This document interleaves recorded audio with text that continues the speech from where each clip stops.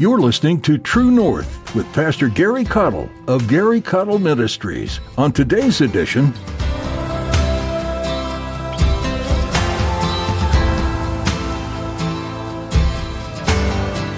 so remember this. When the devil comes with distractions, remember there's something more important going on. There's bigger fish to fry. Remember, Jesus already got a fish fry on the bank.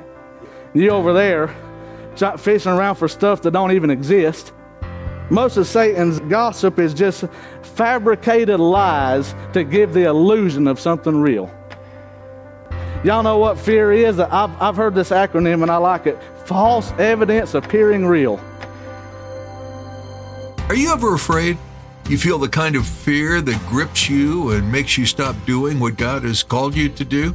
Pastor Gary today calls this a distraction, an illusion that the devil uses to keep us from accomplishing God's purpose. What God has in mind for us is so wonderful that Satan tries to distract us with fear, false evidence appearing real. Satan uses illusion. God uses truth. Let's recognize Satan's tricks and smash the lies by constantly reminding ourselves of the truth in God's Word. Now here's Pastor Gary in the book of John chapter 21 as he begins his message, There's Bigger Fish to Fry.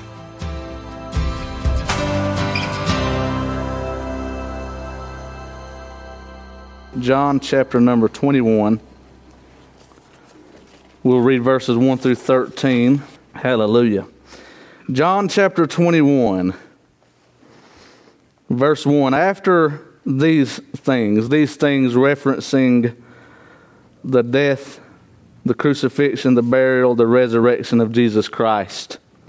After these things, Jesus showed himself again to the disciples at the Sea of Tiberias, and on this wise showed he himself. I'm always interested in figuring out how the Lord reveals himself. Amen. There were together Simon Peter and Thomas called Didymus and Nathanael of Cana in Galilee and the sons of Zebedee and two other of his disciples. Simon Peter saith unto them, I go a-fishing. They say unto him, we go also with thee. I don't have time to preach that sermon, but be careful because the decisions you say about yourself will ultimately influence others. Amen. Yeah. They went forth and entered into a ship immediately, and that night they caught, what does the Bible say? Nothing. But when the morning was now come, Jesus stood on the shore, but the disciples knew not that it was Jesus. Have you ever had the Lord to try to reveal himself to you, but you didn't recognize him at first? Verse 5, Then Jesus saith unto them, Children, have ye any meat? They answered him, No. At least they were honest. And he said unto them, some of y'all would have said, Oh, we got a big one. You ought to see it. Amen. He said unto them, Cast the net on the other side of the ship, and ye shall find. They cast therefore, and now they were not able to draw it for the multitude of fishes. Therefore that disciple whom Jesus loved saith unto Peter, It is the Lord. Now when Simon Peter heard that it was the Lord, he girt his fisher's coat unto him, for he was naked, and did cast himself into the sea. And the other disciples came in a little ship, for they were not far from land, but as it were 200 cubits, dragging the net with fishes. As soon then as they were come to land, they saw a fire of coals there, and fish laid thereon, and bread. Jesus saith unto them, Bring of the fish which ye have now caught. Simon Peter went up and drew the net to land full of great fishes, and 153. And for all there were so many, yet was not the net broken. Jesus saith unto them, Come and dine. And none of the disciples durst ask him, Who art thou? Knowing that it was the Lord. By the time God gets through revealing himself to you, you'll have no doubt who you had an encounter with. Amen. Jesus then cometh and taketh bread and giveth them, and fish likewise. My focus this morning, though, is verse 9. As soon then as they were come to land, they saw a fire of coals there, and fish laid thereon. I want you to get this picture with me for just a minute. Before Jesus spoke and gave them instruction, and before they, at his word, caught a great multitude of fish, they spent an entire evening, an entire night, and had caught nothing. And so they're looking in the wrong place. Today my message is there's bigger fish to fry. This is a little bit of a metaphor, if you will. But I'm thinking about how often we get to a place in our lives where we try to take full control over things that we don't completely understand. And before you know it, we're spinning our wheels, if you will. We're wasting a lot of time getting a whole lot of nothing accomplished. Somebody say amen right there.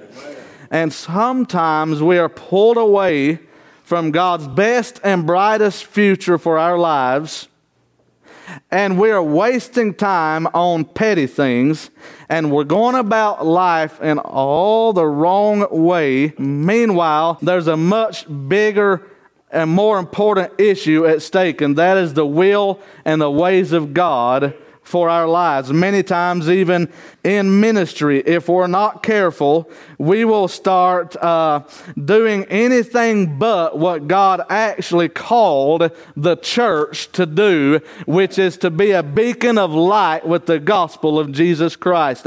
You know as well as I do, it's no secret to know that there are many churches today that are drying up on the vine and they're dying, and it's not because the gospel doesn't work, it's because the gospel is not worked. Now let me repeat myself. It's not that the gospel don't work, it's just that we don't work the gospel, meaning we don't present it, we don't share it, we don't get busy about our Father's business.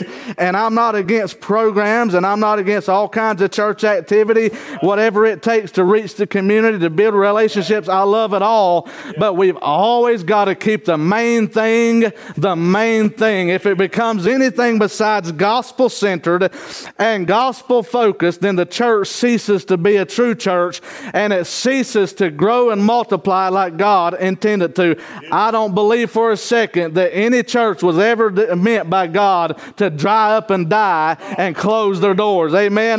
The church of Jesus Christ is supposed to be vibrant, supposed to be lively. Amen. It's supposed to be on the move. It's supposed to be reaching people with the gospel. And yet we have occupied ourselves fishing around for things that God never intended us to fish around with. But meanwhile, He's got everything we need on the seashore of His Word. Can I get an amen? It's not really that complicated. If we just be about our Father's business, if we just start talking to people about Jesus again, amen, and we'll even have classes on how to soul win, and we'll have conferences on how to soul win, and yet when it comes right down to actually doing the work, everybody just grows silent all of a sudden.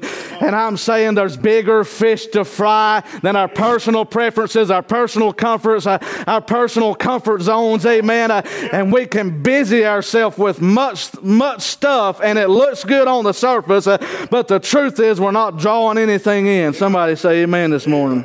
And I say this morning there's bigger fish to fry. And I might be preaching to somebody this morning. You're going through some things right now, and the devil has thrown you off your game. And he's got you distracted, he's got you discouraged, he's got you displaced. And we're going to talk about those things, so follow with me if you will. First, I want you to notice in chapter 21, verse number 3. The Bible said, Simon Peter saith unto them, I go a-fishing. I don't believe that Jesus ever meant for the disciples to never fish again. Obviously, they had to eat, they had to live. I don't think that I could emphatically say that there was anything particularly wrong with Peter going fishing. I think it was the timing and the attitude that was wrong. Because God had told him, from henceforth thou shalt catch men. That's what Jesus told them. And what had happened in Peter's life is a lot of things had transpired that discouraged him. He wasn't sure what was going on. Everything in his life was sifted. I mean, he had this vision and this picture in his mind of a Messiah that would come rescue the nation of Israel out of the control of Rome and all of that. And he believed that he was going to set up an earthly throne. I believe that's what he believed. Scripture seems to indicate that was the predominant philosophy and mind of thought during that era of time. And Jesus came and he kind of disappointed him at first because he wasn't there to sling swords. Amen. He wasn't there to raise up a physical, literal army. Peter was slinging a sword in the garden while Jesus was saying, "Put up your sword." And everything that Jesus was looked nothing like Peter had been raised up in Sunday school to believe that he would be. And he couldn't wrap his head around it. A lot of the things Jesus taught, and it wasn't no fault of Peter's really, because it threw everybody off. Nobody really completely understood until the revelation of Jesus Christ came what exactly was going on. Of course, hindsight being 2020, we can look back at church history and we can understand, amen, that the Mosaic Law was given as an introductory course to lead us to our Savior, Jesus Christ. And we were not always meant to actually offer up literal blood sacrifices on altars like in the temple in the Old Testament, that was not God's plan for that to always be in place. But it was a foreshadowing and it was a picture and it was a type of how Jesus would set up first not an earthly kingdom but a heavenly kingdom on the earth in the hearts of men and women and boys and girls. And there's no greater force even to this day in the earth than the force of the kingdom of God in the hearts of humanity. Now I know right now it looks like the devil's a winning. I know right now it looks like he's fully in control. But can I tell you something? Just when the devil thinks he's got Jesus, Jesus comes up out of the grave. Amen. Just when the devil thinks he's got the upper hand, God's kingdom rises up again. And we need to realize that while Peter was looking for one thing, Jesus was doing something completely different. And so this took him by surprise. Here was the man that raised the dead. Here was the man that touched the blinded eyes. Here was the man that made the lame to walk and cleansed the lepers. Here was the man that just walked up to him and tapped him on the shoulder and said, "Follow me, and I will make you fishers of men." And immediately the power of that word made him drop everything he knew and abandon it all to follow Jesus. And now here this man is, having gone through a crucifixion, having been raised from the dead, he's no longer physically present with them. They had grown accustomed, no doubt, over the last 3 years of spending the time with Jesus, and they didn't expect his physical departure, and so everything looks like chaos in Peter's life. So he did what the only thing he knew to do is he went back to fishing. He went back to familiar territory. And I want to ask you a question this morning,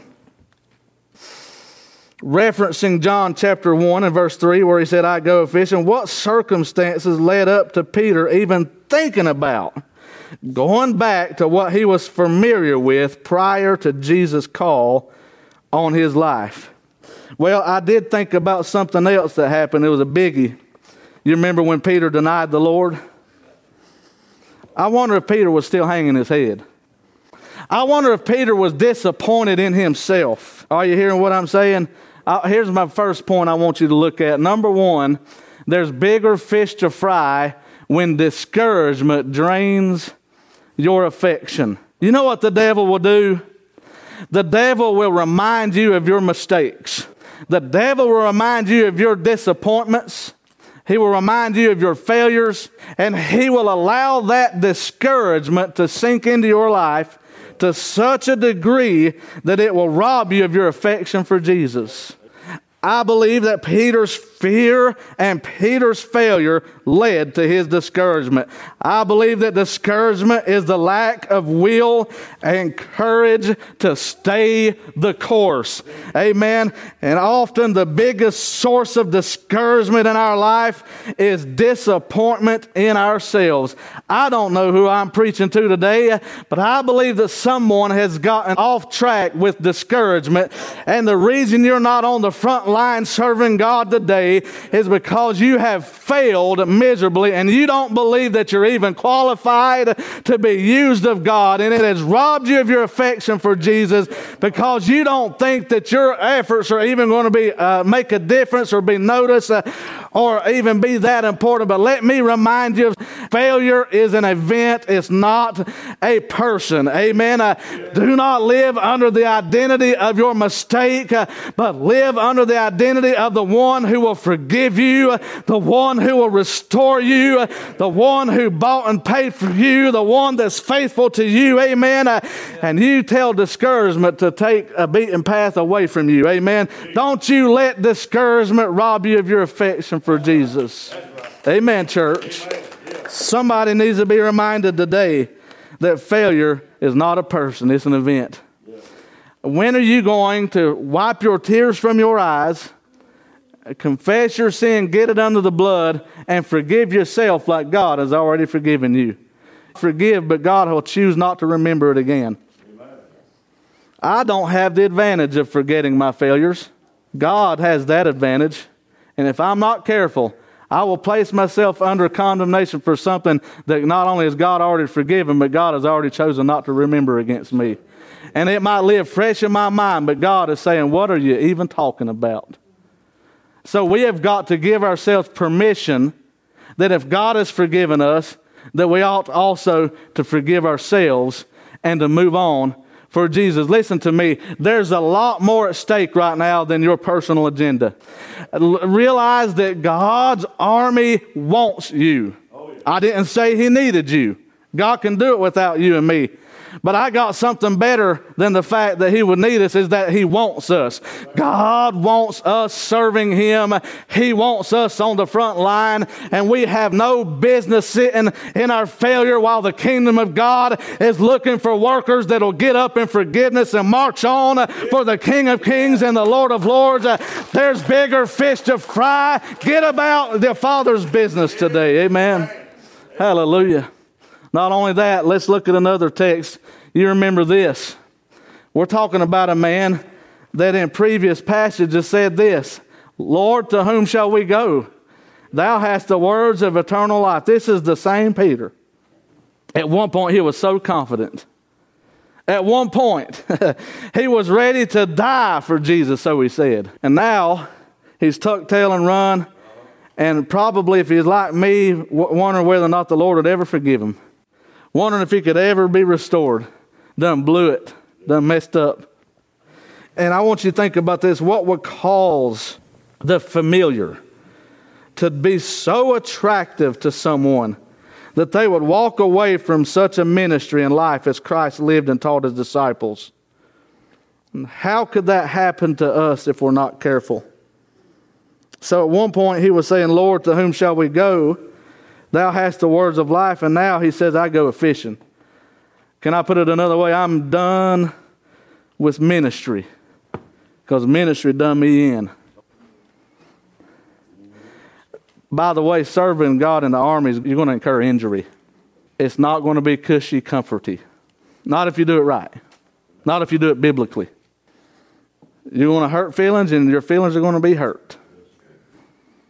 You're going to both discourage others and be discouraged yourself. It's a prickly assignment. You're constantly on edge. I heard a preacher preaching about John the Baptist one time wearing that camel skin, and I don't know if this is true or not. I kind of doubt it, but the preacher said it, and I want you to think about it. What if John the Baptist wore that camel skin inside out? And I think sometimes that's what we're doing. We're wearing the garment of the gospel, but it's prickly, it's scratchy, and we want to just lay it down because it attracts more discomfort than comfort. And a lot of times that's the reason people are not serving God, because serving God gets tough. Now, if your experience with serving God has been peachy and sunshine and roses, let's have a talk after church, because God knows I have not been to that class. I haven't figured out how to do that. And maybe I brought a lot of the injury on myself. I don't know. But let me tell you something. There's going to be days where you're going to be discouraged. There's going to be days where the same person that said, Lord, there's nobody else to go to, is the one that says, I'm leaving. I'm leaving. I'm done with this, because it got itchy. It got uncomfortable. Whew. I signed up, but I didn't know it was going to cost this much. I didn't know it was going to be this hard. And a lot of times our lack of progress is our source of discouragement. We do something, it don't work, so we don't ever try again. Where is our fortitude? Where is our strength? Is it in ourselves or is it in the Lord? Come on, we can't quit at the first sign of trouble. We can't quit every time the devil attacks. Amen. You need to realize something. Anytime you try to do something for God, the devil's going to show up. I love my father-in-law, Brother Randall Boatner. I might invite him to come preach. First sermon I ever heard him preach. Yeah. He preached on the devil goes to church. And what I've learned is the devil doesn't go to those churches that are giving him any trouble. He attends the front row of the ones that are posing the greatest threat to him. And what you'll find is when God gets to stirring and God gets to moving, he starts pushing every fleshly button in the church. The loudest mouth will get louder. The most sour face will get more sour. Amen. The most honor will get even more honorary. Amen. And the next thing you know, it was going good. And all of a sudden you wonder where so-and-so went. Why can't so-and-so come? Why did they quit? Oh, well, if anything, the church is diminishing. And then the devil will talk the church into blaming it on the preacher. Well, if he would be a little bit different, we would keep the ones that we got, and the visitors would come back, and we get all in it. And really all it is just a big satanic campaign of discouragement to try to get us distracted from what's really going on. Yeah. Right. Amen? Right. And I'm talking about number 2, there's bigger fish to fry when distractions gain your attention. Distractions. Amen. There's always going to be insignificant chatter in the congregation. But what happens is the devil, and I know this from firsthand experience, I've been in ministry long enough to have seen it over and over again.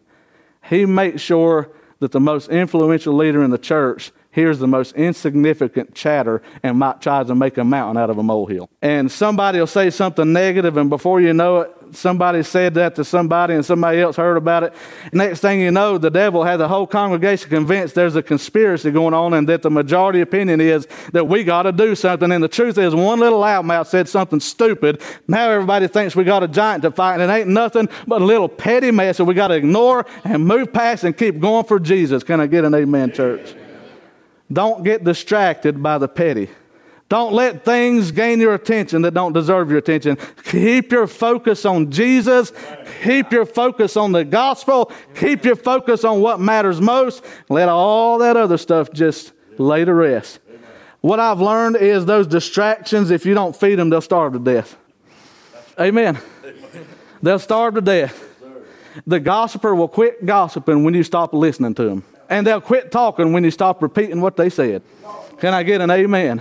I'm talking about there's bigger fish to fry. Yeah. Amen. We got more things to do than to sit around and grumble and complain and whine and listen to this and that and so and such and all this mess.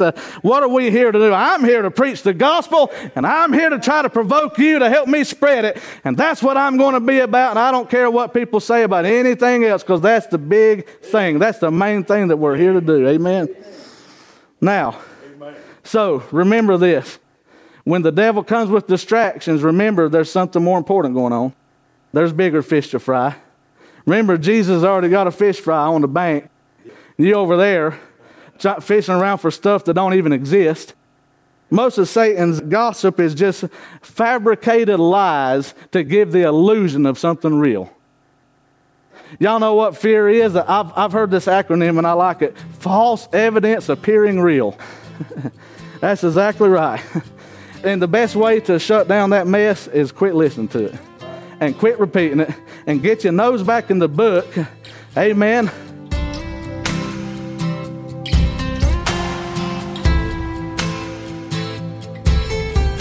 Thanks for listening today to Pastor Gary's message on True North.